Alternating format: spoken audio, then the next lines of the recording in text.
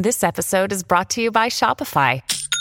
Forget the frustration of picking commerce platforms when you switch your business to Shopify, the global commerce platform that supercharges your selling wherever you sell. With Shopify, you'll harness the same intuitive features, trusted apps, and powerful analytics used by the world's leading brands. Sign up today for your $1 per month trial period at shopify.com/tech, all lowercase. That's shopify.com/tech.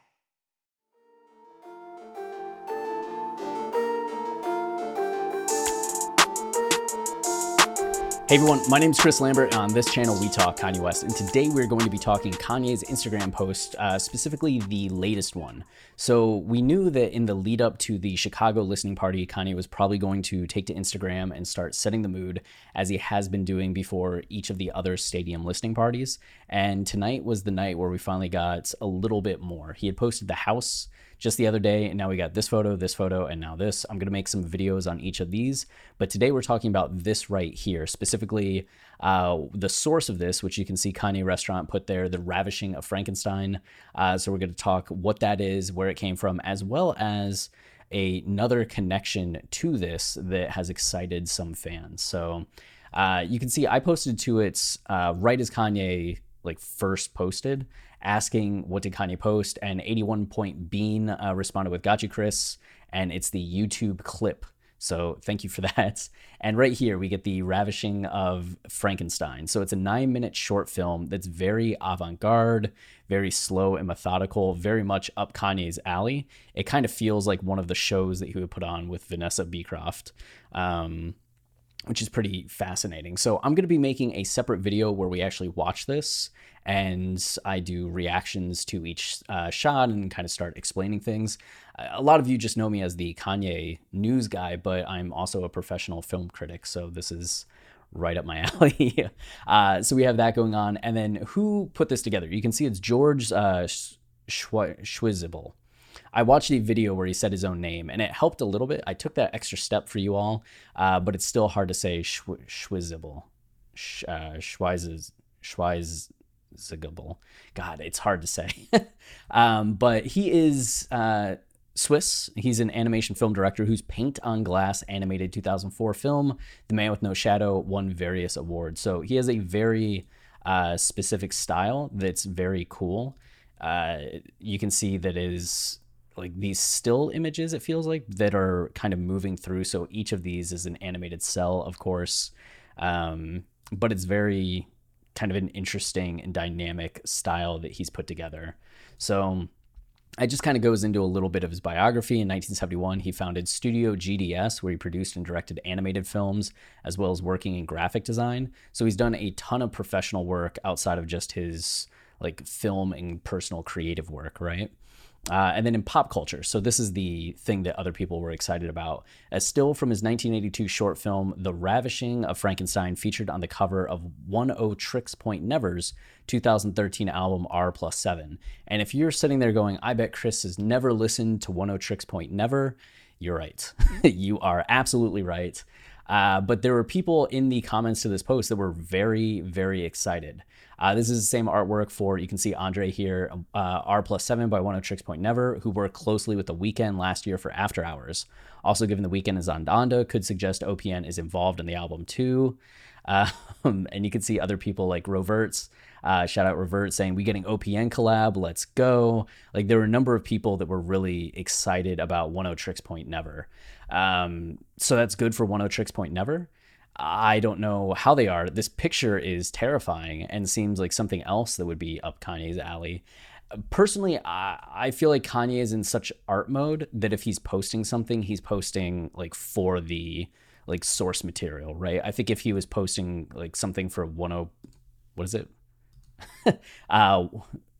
Tricks, he would be doing that exact scene, but because it's a different scene from the film, I'm guessing he's just also a fan of the film, and maybe he was introduced to 10 Point Never, and 10 showed him this. Maybe Kanye's just seen it for the first time and is really excited about it, or maybe he has seen it before. I will say, just from watching this, I felt like a very strong connection between that and this. Just this idea of somebody wandering down hallways and Kanye just kind of wandering in this empty space, which might be a stretch, right?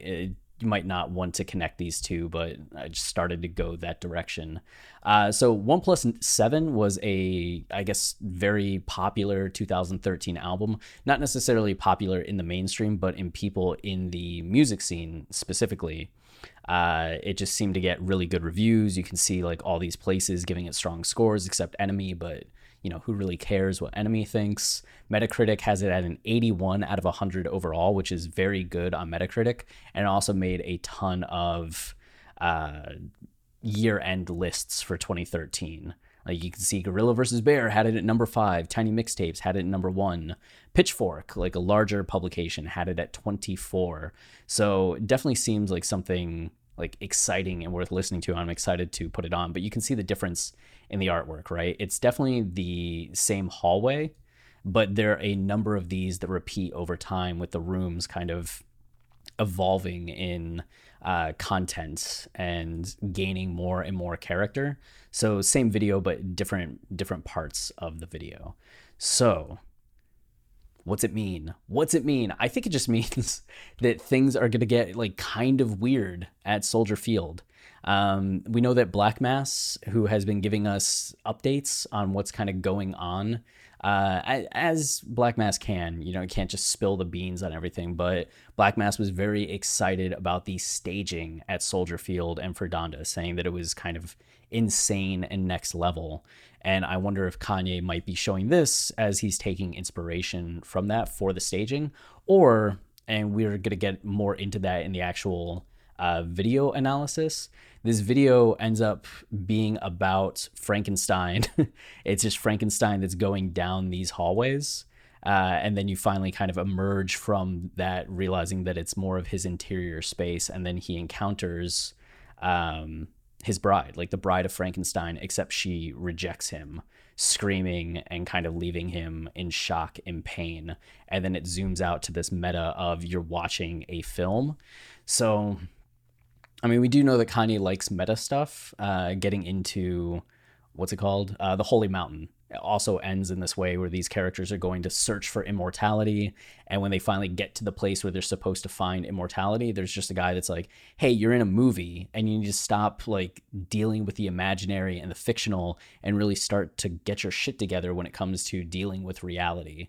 So the fact that this is also having this meta moment of like zooming out to this is a movie and you're watching a character, and we know how Kanye feels about being in a simulation, about how he is kind of a performer, and there's this dichotomy between wanting to live a real life but also being a performer and a musician, someone that's in the public eye. We also know that Kanye just went through a divorce, which is also a big deal, and the fact that this is Frankenstein and the bride of Frankenstein, and she's recoiling in horror from him. And we already know that there's content on the album about him losing his family. There's also stuff you can start to get into in terms of like Frankenstein and the idea of coming back from the dead, as Frankenstein was assembled from a body and brought back to life. So there's a lot of connotations you can start to read into this, right, and try to apply them to the album. So we're gonna do the viewing of this, but that's kind of a quick rundown of some of the main thematic points of that. How you want to apply those to Donda right now, it's probably a little too soon to do that. We'll see in the aftermath of the listening party and then hopefully the album release if there's a stronger application to this or a more obvious application about why Kanye chose to demonstrate or post this specific video. So we'll get into it, but that's it for this video. If you're enjoying the channel and you want to support us, the easiest way is to like, comment, subscribe, as any of those things tell YouTube this is a channel people enjoy, so then they show it to more people, which goes a long way. We also have a new join feature where you can become a member, which is also very helpful. It costs money, which is why it's helpful, but you can do that to get some loyalty badges, a custom emoji. We'll be updating these over time, adding more to them. There's also this Yeezus Voices tier where you get shout outs and priority reply to comments, and also early access to some of the videos that we're going to be doing that aren't just the breaking news. So if you want to support us that way, you can. And then we also have our podcast, Watching the Throne, a lyrical analysis of Kanye West, which those episodes are also going up on YouTube at this point. So if you want to follow along with our podcast, which is the thing that we're most well known for, you can see all the new episodes on YouTube. But if you want to go back and hear the overall analysis we bring to Kanye's discography, getting into the meaning, themes, concepts, interconnectivity of every song in Kanye's discography, then you're going to have to check those out on Apple, Spotify, Tidal, wherever you listen to podcasts. But we have covered College Dropout, Late Registration, Graduation, 808s and Heartbreak, Yay, Kitsy Ghost, and Jesus is King. We are starting our My Beautiful Dark Twisted Fantasy season, but with Donda hopefully releasing this week. Fingers crossed, but nose at the ready. We will be switching to covering Donda if it actually drops. Otherwise, next week we'll continue covering My Beautiful Dark Twisted Fantasy. So check that out. Their episodes are long. You can see this is 2 hours and have moments of just banter and conversation that you might not enjoy. But the actual analysis when we get into it is very prolific. It is very thought-provoking. It is academic in a conversational way. Travis and I are very good at what we do. We're not just fans making things up as we go. I'm a novelist. Travis is a journalist. We've been specializing in this kind of deconstruction of artwork, specifically on our movie analysis site, Film Colossus, for a decade now. So if you want to see what we bring to the table, highly recommended. We also co-wrote the Dissect season on Yeezus. So if you enjoyed the lyrical analysis of Yeezus on Dissect, that was us. So until next time, stay wavy and keep it loopy. Cheers.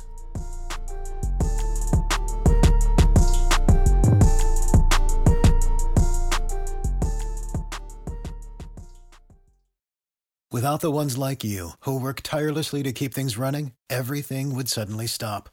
Hospitals, factories, schools, and power plants, they all depend on you. No matter the weather, emergency, or time of day, you're the ones who get it done. At Grainger, we're here for you with professional-grade industrial supplies. Count on real-time product availability and fast delivery. Call, click Grainger.com, or just stop by. Grainger, for the ones who get it done.